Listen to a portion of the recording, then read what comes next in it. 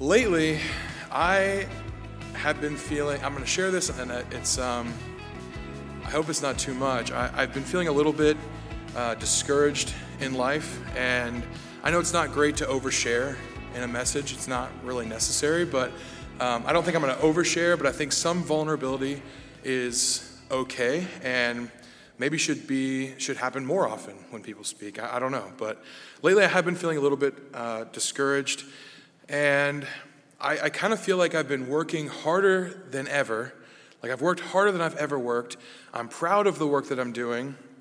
I feel kind of on top of things for the very first time in my life, and yet the more that I find to do, the more scrutiny I come under and the more criticism I face, and that I am not built to take it. I'm just not. I'm horrible at it. But this is kind of what I've been going through lately. You know, Ecclesiastes says, whatever your hand finds to do, do it with all your might. But I'm the kind of person that kind of finds myself with less might to do the things my hand finds to do because I find myself under more scrutiny and a little bit more criticism. And it's a little bit exhausting trying to keep up with this, especially when I feel like everything I put my hand to kind of crumbles a little bit. Just as one example, this just happened last night actually. I was on my way home from Cincinnati, and I got some bad news. So I recently just finished my bachelor's degree, finally, which was a huge weight lifted off, and it was nice because I found a direction that I really love, and I was poised to start my master's degree, which I was really, really excited about. I found out a few weeks ago that I had some really bad advising information, and so now it turns out I couldn't just jump into the master's degree. I have to wait to apply until August.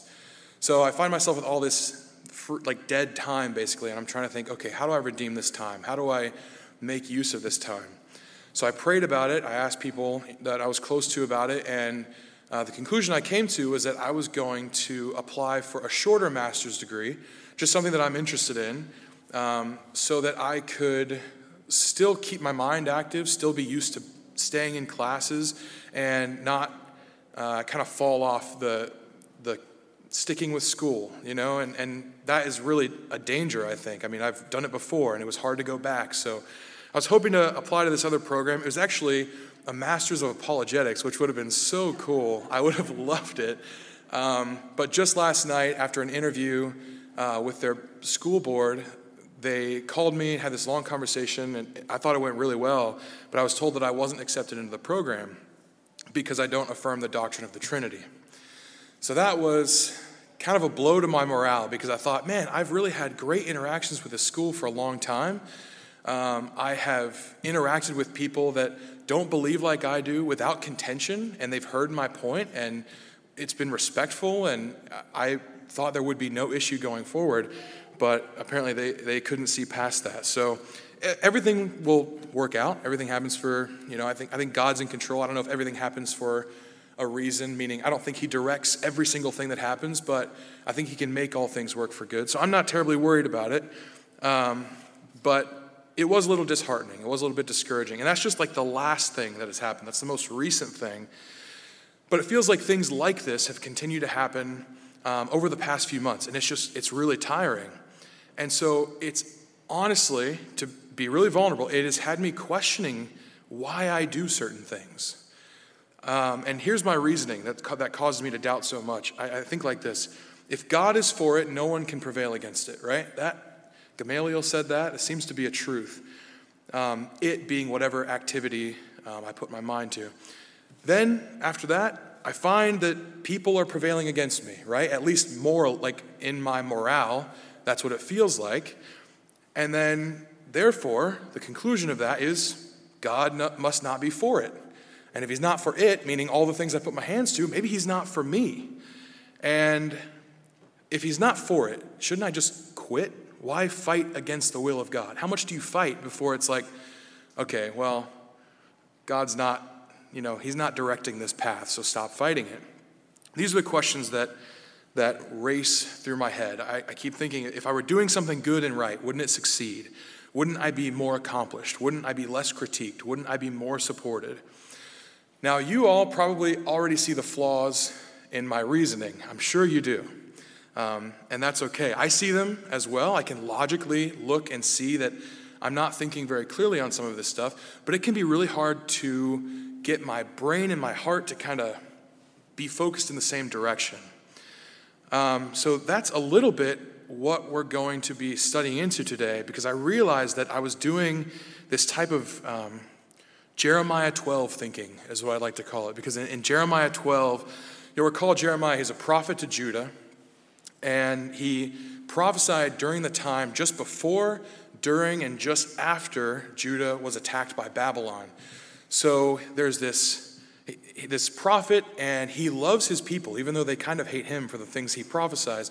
But he loves his nation, and he loves his people, and he prophesies them, trying to get them to repent, to turn back to God.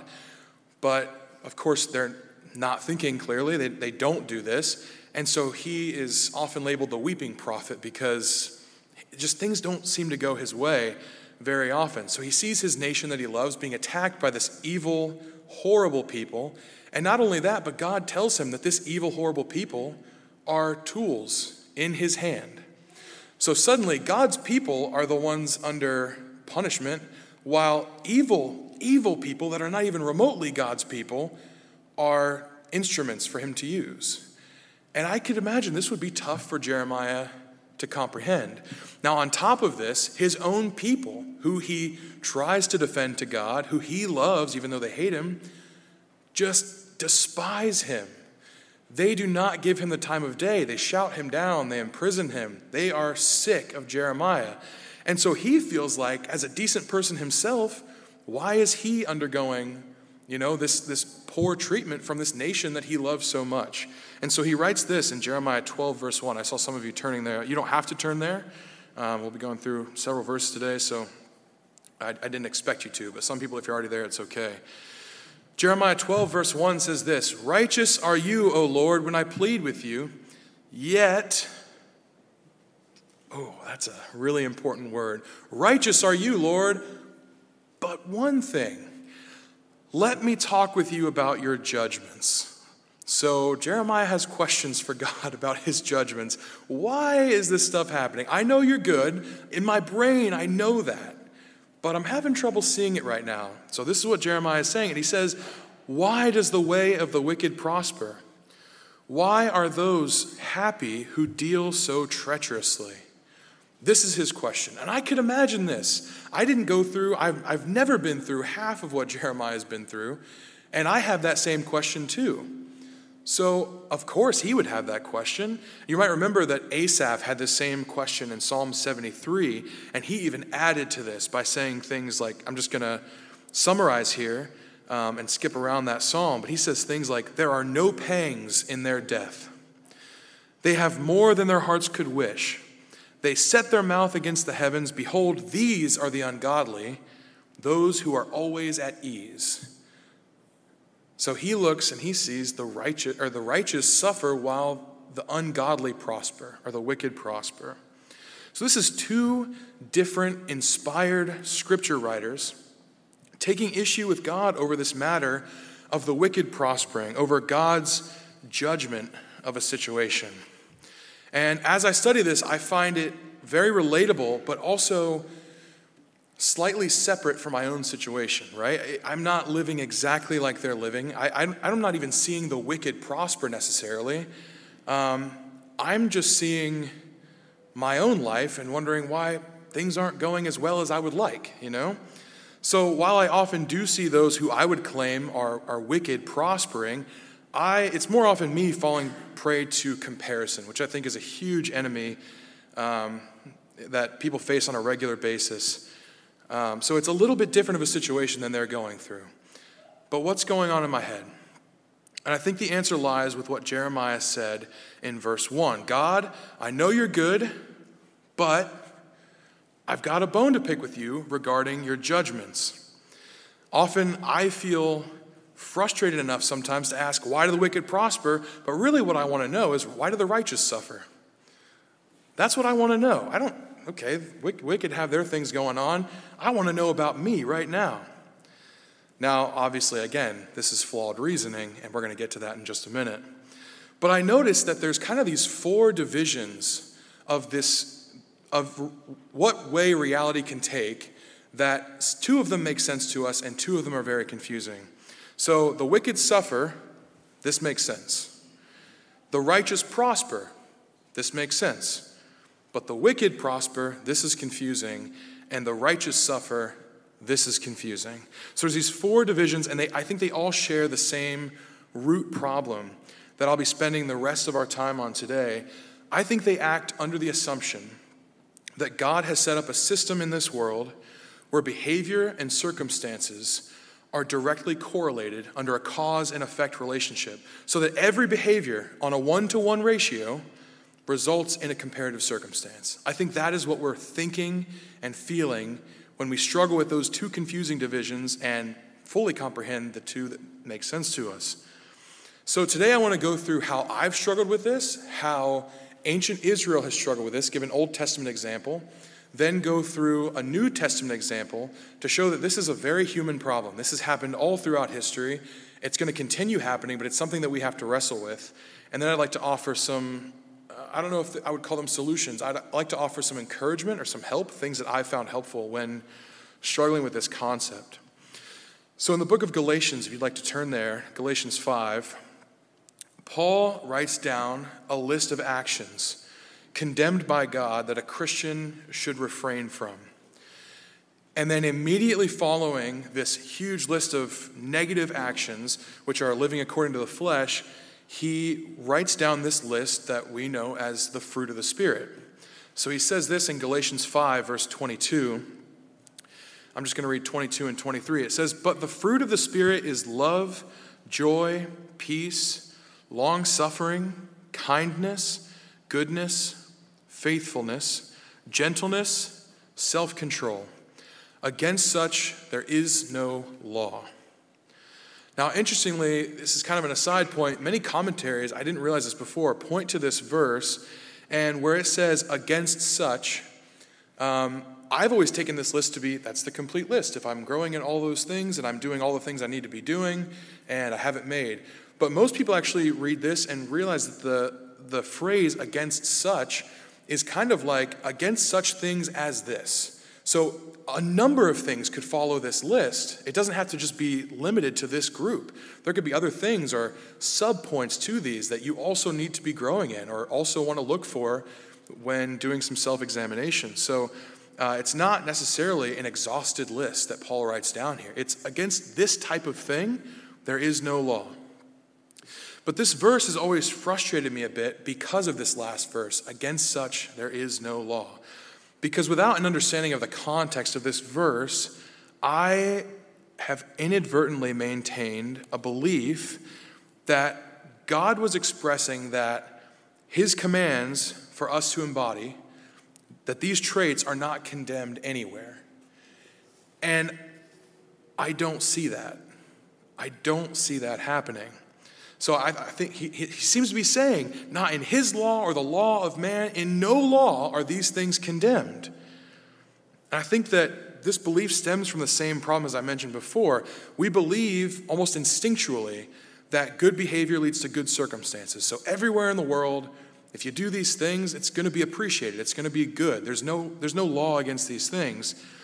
But the problem is I can't maintain that belief because of the evidence that I see around me. When it comes to man's law being compatible with God's law, it almost never lines up that way. Now, we've been blessed in this country, founded on Judeo-Christian values, that we still hold on to kind of a remnant of virtue. But even that, it seems like we're losing more and more. For example, to teach a person God's commands unflinchingly, but then gently lead them to a path towards God, that is one of the most loving things you can do for a person. And yet, in this world, that might be considered hate speech or intolerance. Or maybe you could be patiently waiting on God's timing for something, praying and waiting and trying to make a good decision with God's guidance. And this is a really good quality. But in the world, you're not trusting your gut. You're not moving efficiently. You're not being fast acting. And that could just be seen as stupid or ignorant. And so while there's no written civic law against these things, there is a trending direction, and I would say maybe a sociological law that does seem to go against these that can actually be just as damaging as any civic law might be. So in context with this verse, it's really important to point out that Paul's discussion here is about living according to the flesh or according to the Spirit, in tandem with living under the penalty of the law and then living under grace through Christ. So essentially what he's saying here, if I could just sum up this whole section, is that though we aren't under the penalty of the law anymore, there is still an expectation for us to refrain from evil and seek out godly traits. It's not motivated out of an effort to save ourselves, right? We're not striving to keep the law so that we can maybe save ourselves or attain salvation for ourselves.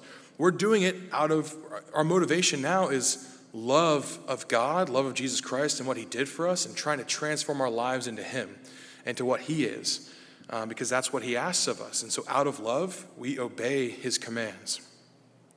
But for those who Paul is talking to in the book of Galatians, they're still trying to find their life and their salvation by keeping the law, evidenced by circumcision, which is the main topic in this section.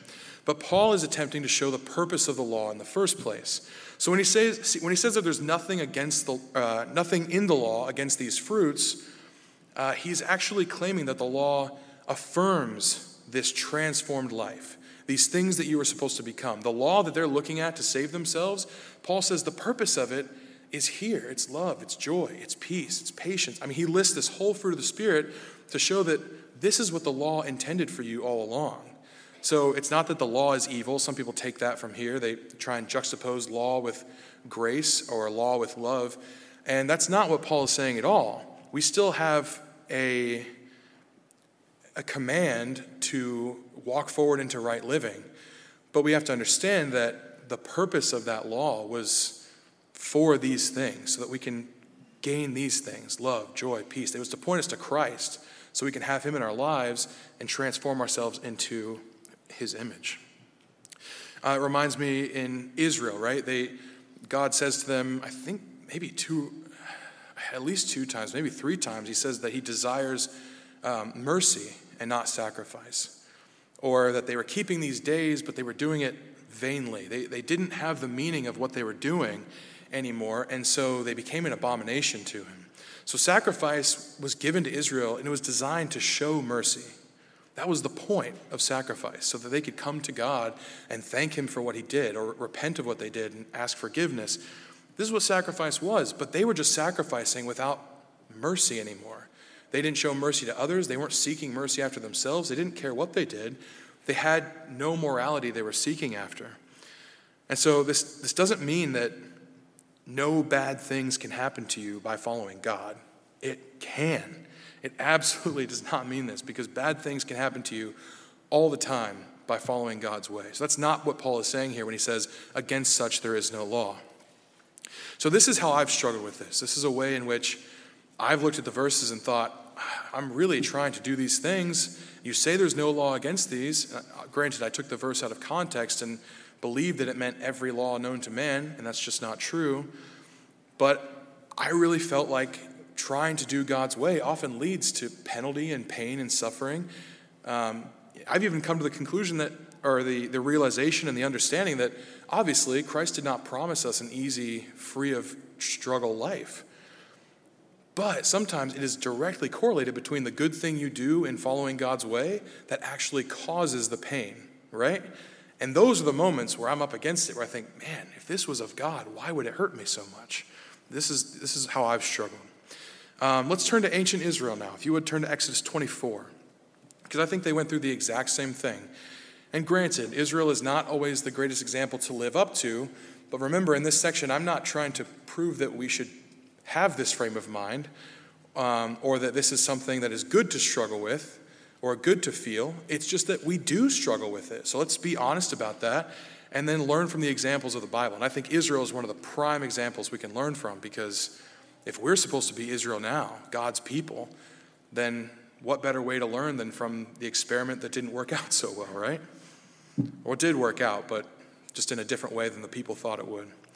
So in Exodus 24, I want to give Israel a little bit of credit here, because it would be really hard, even though they were enslaved in Egypt, it would be really hard to uproot your life and move to somewhere different. And not only somewhere different, but a place that you don't know where you're going. The wilderness, right? I mean, that's where they said they're going. We're going into the wilderness to worship God. If you told me that, I would say, yeah, like for a weekend trip, right? I'd be like, no, this is where we're going. And so I think that took a measure of faith. Even to have Moses go on their behalf to Pharaoh and petition for them, I think would have taken a measure of faith. Now, they couldn't have stopped it because God commanded it, and it was going to happen. But when Moses went and Pharaoh denied it, he upped their labor.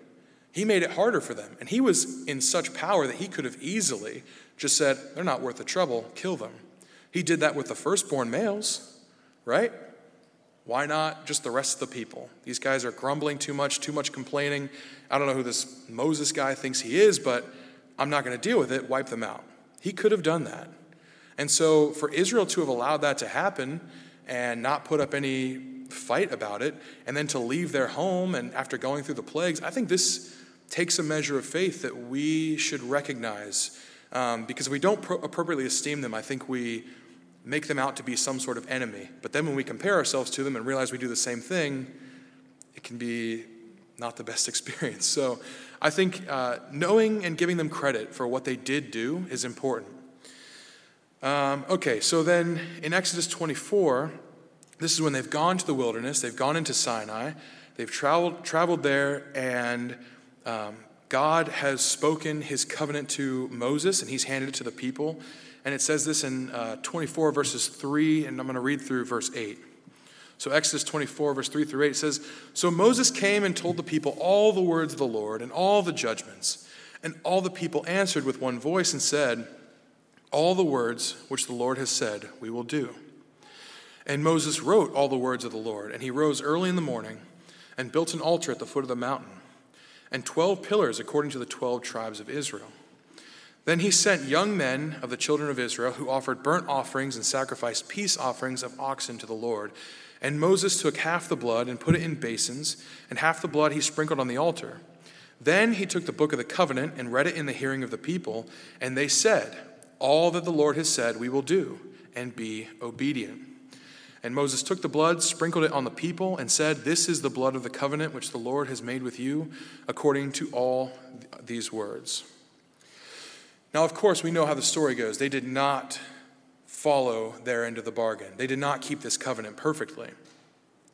I certainly don't keep my covenant with God perfectly. But they didn't keep it perfectly. They sinned. But God set up a system where he knew they would do that, and he could still bear with them. He didn't have to strike them dead as soon as they had sinned. God was patient. He gave grace to the people, knowing that they would sin. And so still, even though they sinned, even though they fell short of their covenant, they were still in covenant. God considered them to be his covenant people, even when they broke it, because he made ways to repair that. And so if you even think about it, their first rebellion, the golden calf, it came on the heels of not knowing what happened to Moses and not hearing from God. So imagine God makes a covenant with his people, and he says, if you obey me, I will be your God. I will be with you. I will guide you. You know, these are things that they expected from God. Now, God doesn't always work the way we think he should or expect that he will, but he made this covenant and then kind of was silent for a while and took their leader away. And suddenly, maybe in their mind, with false understanding, it seems as if God didn't uphold his end of the bargain. Where's he at? He's supposed to be here. Where's Moses? He's supposed to talk with him for us. What are we supposed to do in the meantime? Now, this doesn't excuse their action. They fell immediately into paganism, and this was not the right move. But understanding from their perspective why they did what they did, it makes it seem more understandable than just saying, oh, they were stupid and they just, immediately sinned. It's like, that's true, but so are we. And they had human reasoning that led them to that point. So I think it's natural that Israel at this time would have asked, after this had all happened, remember, this had happened, then they were punished for their sin, then they're led into the wilderness, and they're starving, they're thirsty, they are probably losing people along the way, and they keep on wandering, not knowing where they're supposed to be going. I could imagine they would think, what gives? God is not upholding his end of this bargain here.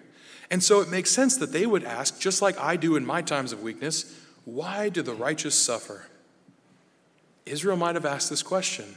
We would never look at Israel as righteous, but they might have asked this question. It's natural that they would want to say to God, just like Jeremiah did, you've been righteous, yet let me ask of your judgments. This makes sense to me. Now let's turn to the New Testament and see how these people struggled with it. If you would go to John chapter 9.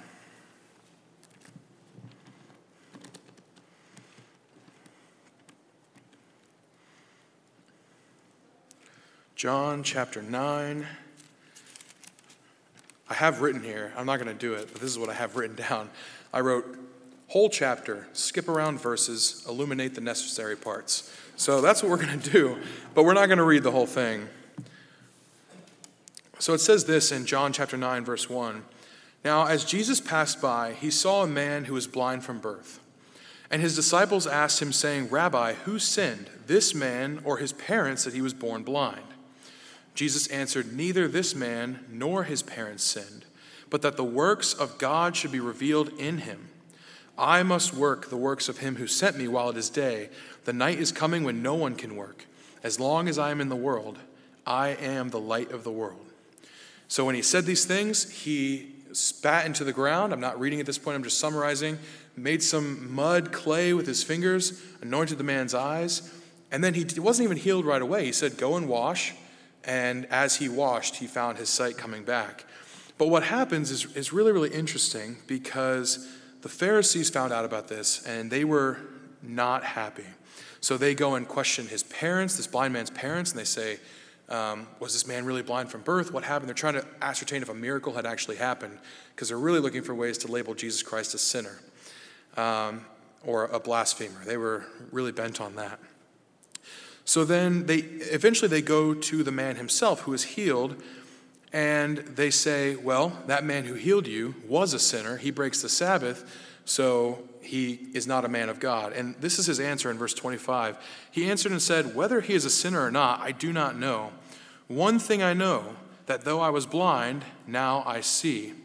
Then they said to him again, what did he do to you? How did he open your eyes? He answered them, I told you already, and you did not listen. Why do you want to hear it again? Do you also want to become his disciples? I don't know if he was just being cheeky at that moment, or if he was earnest and hoping that they might become his disciples. I'm not sure what he thought, but I always find that really, really funny. Verse 28, they give their answer. Then they reviled him, and they said, you are his disciple, but we are Moses' disciples. We know that God spoke to Moses. As for this fellow, we do not know where he is from. The man answered and said to them, why, this is a marvelous thing that you do not know where he is from, yet he has opened my eyes. Now we know that God does not hear sinners, but if anyone is a worshiper of God and does his will, he hears him. This is such an interesting phrase and plays right into what I'm talking about today. We're going to come back to that line, so just remember that, where he says, God does not hear sinners, but if anyone is a worshiper of God and does his will, he hears him. Then they answered and said to him, you were completely born in sins, and are you teaching us? And they cast him out. Then Jesus comes back into the story and asks the man if he believes that he is in the Son of God, reveals himself as the Son of God, and this man worships Christ. But the Pharisees come back in, and it says this in verse 40, when some of the Pharisees who were with him heard these words and said to him, are we blind also? Jesus said to them, if you were blind, you would have no sin, but now you say we see, therefore your sin remains. Because this is in response. Sorry, I probably should have read that part. He says in verse 39, for judgment I have come into this world that those who do not see may see, and that those who see may be made blind. So the Pharisees then ask, am I blind? Are we blind? Is that what you're saying to us? And he said, basically, no, you see, you're just wrong. Which, man, what a powerful statement to make to Pharisees who, in some ways, on the human level, had control to take him out, which is what they did in the end. So, to me, this is a really interesting section, because Christ points out that it was not because of sin that this man was made blind. That's the first really important point. And then the man points out that God does not hear sinners. And this is really confusing to me, because Was the man himself not a sinner? Was he perfect all of his life? Probably not. I'm sure he sinned at some point. Also, did he never pray to be made well? I'm sure he prayed to be made well. Why wouldn't you? He believed God was a worker of miracles, so he believes that God can hear him. He believes that God can heal, and yet he says sinners are not heard, and he's a sinner. So that's really interesting.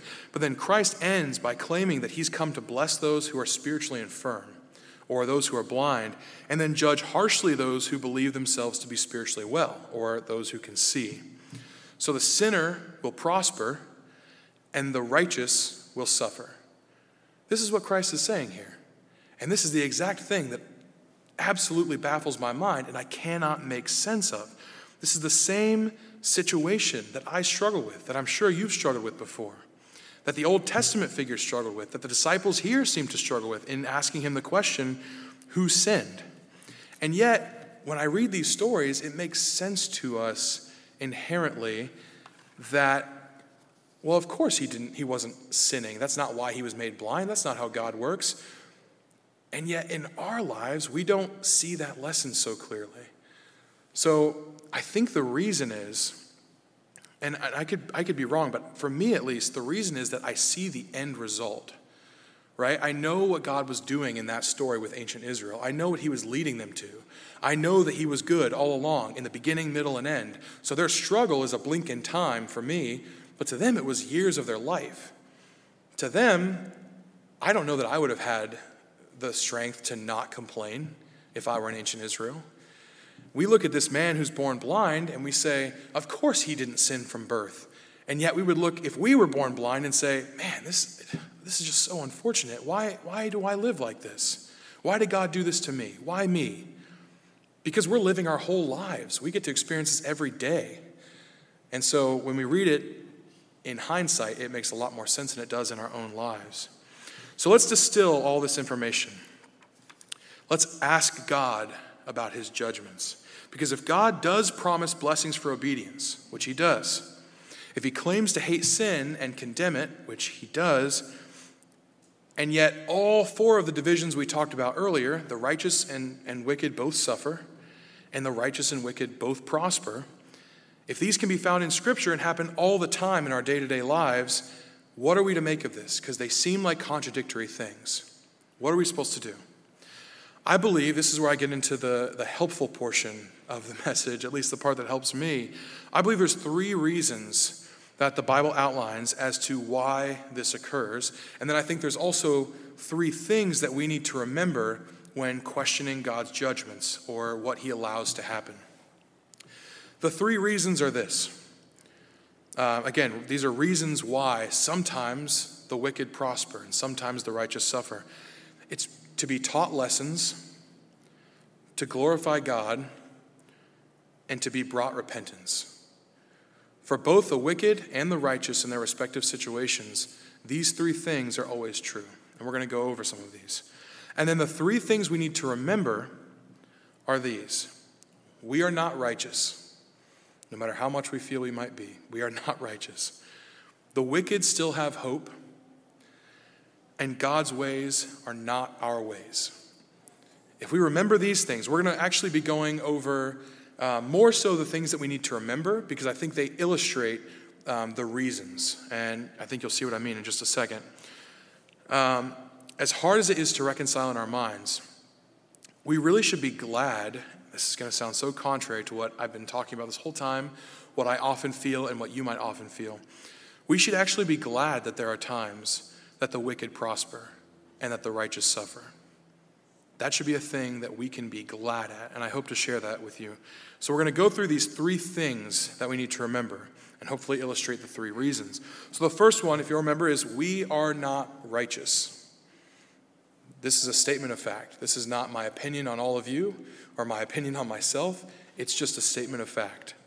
We see this, Romans 3, verses 10 through 18. Paul says there's none righteous, no, not one, drawing from the Psalms. And then in Isaiah 64, verse 6, he says that our righteousness is like filthy rags.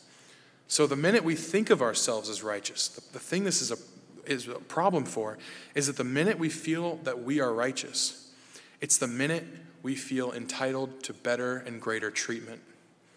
That's what happens. We begin to feel entitled. And this isn't to say that we haven't tried to be good people. I have, and I think you have. There's good people all throughout history who have tried to be good people. And it's not to say that everything that is bad that happens in your life is a penalty for sin. Christ points that out very, very clearly in the section with the can't talk.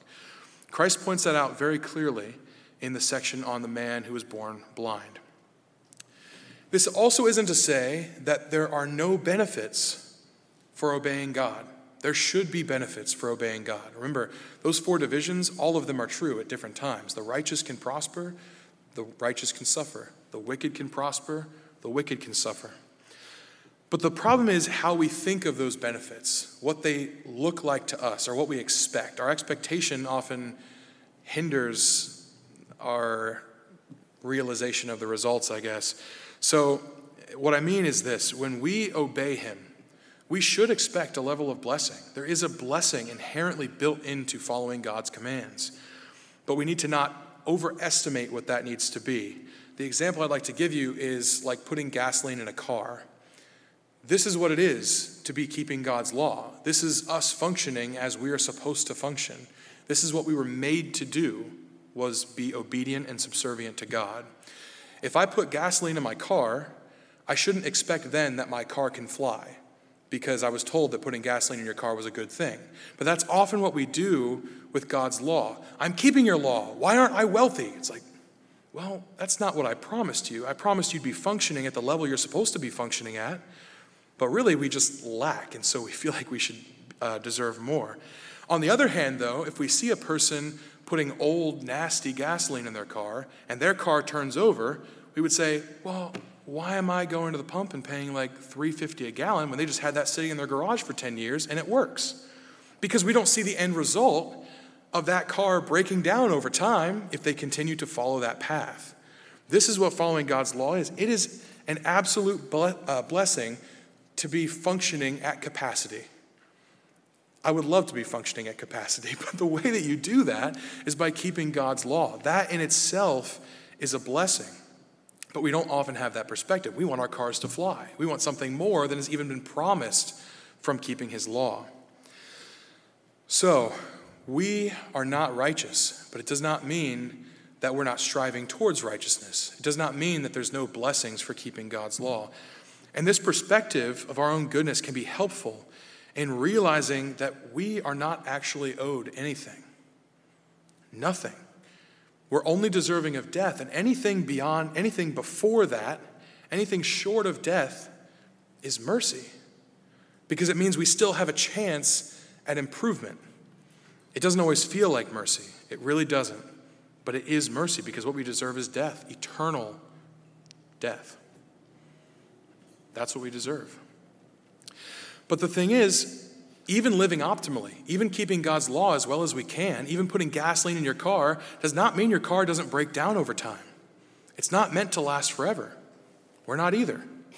We're going to break down. We're going to have problems. We're going to have issues, especially when you got weird drivers on the road doing weird stuff. They might crash into you, and that's not your fault at all. It's theirs, but it can still happen to you. So that's the first point. We are not righteous. The second point, and I think this to me is one of the most important, is that the wicked still have hope. And this should be particularly meaningful to us because, as we illustrated in the first point, we are the wicked. In so many ways, we are the wicked, but we still have hope. Now, we would always prefer blessings over harmful things or painful things when we mess up. I mean, no one is out there hoping and praying that we go through trials, but we know it's going to happen, so we deal with them as they come. But I would always rather a good thing, even though I do a bad thing, even though that's not the best thing for me. The best thing is correction, and that can be painful. It's amazing to me that God will meet someone where they are, especially when it's me, but he'll meet them where they are and then call them out of it, call them to something better. And we should want that for people. but sometimes we don't when we hate that the wicked experience blessings. Of course, if the people stay on the path that they're on, if they stay wicked and they continue being wicked, surely this is going to lead to destruction. There's no question about that. The Bible speaks to that very, very clearly. But in the meantime, what are we most concerned about? When we consider these issues, shouldn't we be hoping for the good of other people? I think we should. But often we don't. We should hope that God blesses other people to show them his goodness, even if they're wicked, because I am also wicked. The best example that I've found about this, and this is actually the thing that got me started along this path for this message, is from the life of Solomon. We know Solomon. We know that at the beginning of his life, he did a good job. He was a good king. We consider him to be a good king. The son of David represents Christ in a lot of aspects of his life. Wasn't perfect, obviously, but really did a great job starting out. And then, over time, we know that he slipped, he fell, he sinned, he got worse and worse. And we don't know about the ending of Solomon's life necessarily. People have different opinions on that. But he did, in the beginning, seek God, and he wanted to be good. If you would turn with me to 1 Kings chapter 3, we're going to look at this story. And I think it's a common story, but this is something I hadn't noticed about it before when I read through it this time. 1 Kings chapter 3,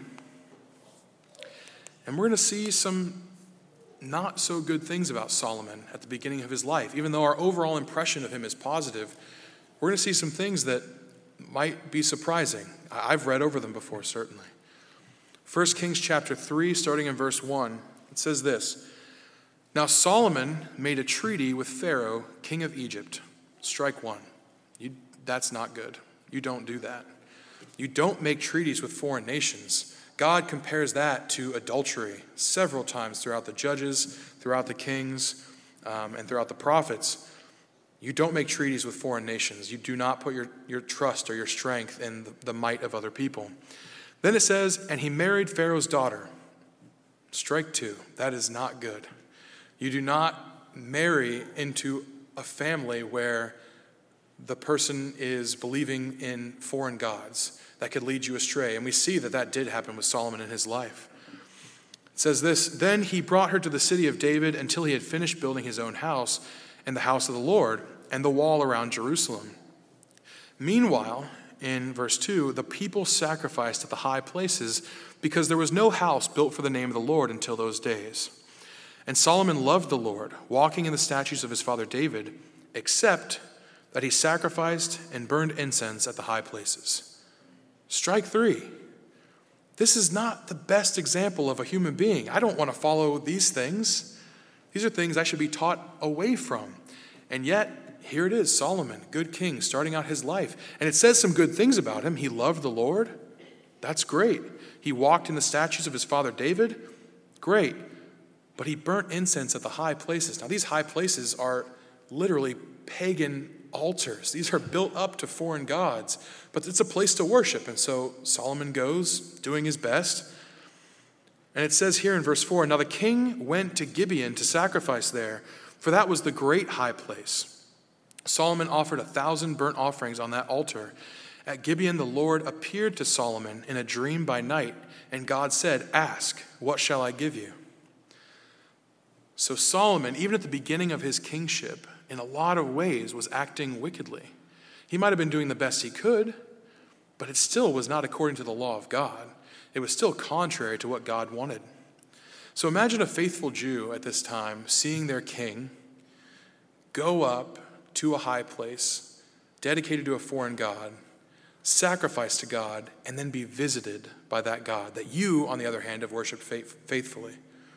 Would you not say, Why do the wicked prosper? And why do I suffer, me who's not a king? I would probably ask that. But here we have this example of God appearing to Solomon, even though it was not in the place he should have appeared to him. It was not in the place he should have worshipped him.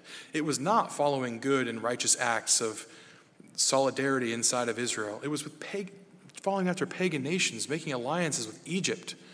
I mean, Egypt, remember, all of that symbolizes for Israel. That is captivity. That is sin. And he made a pact with them. But God did appear to Solomon. In the midst of all of this, he appeared to Solomon and he blessed him with wisdom. He had mercy on Solomon for the sake of Solomon, for the sake of David, for the sake of the nation, and for the sake of his further plans. And that is really, really important. If God couldn't bless Solomon until he was perfect or living a perfect life, God would never have blessed Solomon. God would never have met with him because Solomon, like us, is not righteous. And this leads us into our third point, that God's ways are not our ways. If you would turn with me to Isaiah 55. Isaiah 55, and we'll read in verse 6. I'm probably going to go through this one a little quicker. It's a large chunk of scripture, and I'm just going to kind of punctuate it with notes throughout. Isaiah 55, starting in verse 6, and we're going to read through 13. It says this, "Seek the Lord while he may be found. Call upon him while he is near. Let the wicked forsake his way, and the unrighteous man his thoughts. Let him return to the Lord, and he will have mercy on him, and to our God, for he will abundantly pardon." So God is speaking here to the wicked and the righteous. He's speaking to decent people and to wicked people, and he's giving a call to turn to him. That's the first point I'd like to make. Then in verse 8, "For my thoughts are not your thoughts, nor are your ways my ways, says the Lord. For as the heavens are higher than the earth, so are my ways higher than your ways, and my thoughts than your thoughts." Now, this does not mean that we can't grow in understanding of God's way. I think some people would read this and say, oh, he's so nebulous and ethereal, we can't even begin to comprehend. I think in some aspects that is true, but he's also designed us to try and comprehend, to still grow in our understanding of who he is, what his will is. I don't think we can completely disregard the fact that we can at some level know God because he's blessed us with the ability to do so. But some people do point that out, and I just wanted to kind of give a rebuttal to it. In verse 10 it says this, "For as the rain comes down and the snow from heaven, and do not return there, but water the earth, and make it bring forth and bud, that he may give seed to the sower and bread to the eater, so shall my word be that goes forth from my mouth. It shall not return to me void, but it shall accomplish what I please, and it shall prosper in the thing for which I sent it." So God's efforts and his purposes are assured. The wicked prospering, no matter how heinous it might seem to us, no matter how frustrated we are with that, never hinder God's plan. They never go against his overarching goal for mankind. They might go and hinder his plan for that individual person who he wishes would choose life, but instead chooses death. But his overall plan is not hindered. Our reward is not in jeopardy because of someone else's sin or because of their being, prospering for the negative things that they do. In verse 12, continuing on, it says, "For you shall go out with joy and be led out with peace. The mountains and the hills shall break forth into singing before you, and all the trees of the field shall clap their hands. Instead of the thorn shall come up the cypress tree, and instead of the briar shall come up the myrtle tree. And it shall be to the Lord for a name, for an everlasting sign that shall not be cut off." So God's plan, the one that he says is assured, the one that will not return empty after his work goes out, that plan is a good plan. It is a plan to prosper people. That's what it is. And he says he's bringing trees up from thorns. I think this is really good imagery. Trees in the Bible, they represent something established, something grounded in his truth. I think of like Psalm 1, a tree planted by the river. So if we see a field of thistles being blessed, it might be that God sees the tree that he planted there, but we don't see it yet. He might see what he's transforming that into, but we don't see it yet. So maybe we need to be more careful about our frustration when we see the wicked doing what we think of as prospering. This life can be so frustrating, and it can be discouraging, and it can be trying. Because we are beings that were made for the next. We're made for the kingdom of God, and we're not there yet. We're in this state of uncomfortable or discontent because this is not where we're supposed to be. It's not what we were built for. But we're desperately trying to do good and have good things happen to us. It's like we want the ways of the kingdom, while not being in the kingdom. And that's good. We should seek that. But we don't need to be as frustrated as we often are when we see that we're not in the kingdom yet. We shouldn't expect things to work like that yet. It's coming. That is coming. But that final judgment hasn't happened yet. It has not happened yet. But in the meantime, I think we should be thankful that it hasn't happened yet and realize why it hasn't happened. Even though I'm waiting for that kingdom, I'm waiting for Christ's return, I'm waiting for this to be done, I'm waiting for the pain to be over, I'm glad it hasn't happened yet. Because if it happened every single time a person wanted to question the judgments of God, this would be done. I never would have been born. I never would have had a chance. If the judgment comes right now, where evil only receives evil and good only receives good, as the kingdom should be, then think of all of those that would be cut off that God still wants to call. I would have been cut off, and God had wanted to call me if he had listened to Jeremiah's petition, or to ancient Israel's petition, or to the disciples' notion of what happens to good people and bad people. I wouldn't have made it. And so I'm glad it's been put off for me. Hebrews 11 is our last verse. We're going to end on this one. This is one of my favorite verses in the entire Bible. I just think it's so powerful. Hebrews 11, starting in verse 33, this is the Faith Hall of Fame. It goes through all of these people who have done incredible things, who have undergone incredible persecution. And it says about these people in Hebrews 11:33, who through faith subdued kingdoms, worked righteousness, obtained promises, stopped the mouths of lions, quenched the violence of fire, escaped the edge of the sword, out of weakness was made strong, became valiant in battle, turned to flight the armies of the aliens. Women received their dead raised to life again. Others were tortured, not accepting deliverance, that they might obtain a better resurrection. Still, others had trial of mockings and scourgings, yes, and of chains and imprisonment. They were stoned, they were sawn in two, they were tempted, were slain with the sword. They wandered about in sheepskins and goatskins, being destitute, afflicted, tormented, of whom the world was not worthy. They wandered in deserts and mountains, in dens and caves of the earth. And all these, all the people who underwent all of that, who probably looked at their life and thought, Lord, why am I the righteous suffering? Why are the wicked prospering? It says this, all of these, having obtained a good testimony through faith, did not receive the promise, God having provided something better for us. Something better for us, that they should not be made perfect apart from us. He heard their cry of, why do the righteous suffer? And he said, it's not right, and it is coming to an end, but he held it off for us. That's incredible. The wicked that remain wicked are not going to be prospering forever. That's a promise. Those who are striving for righteous living will not suffer forever.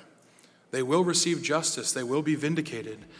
But thank God that Jeremiah's call to God and Israel's call to God and the disciples' concerns over how good and evil works and how suffering works.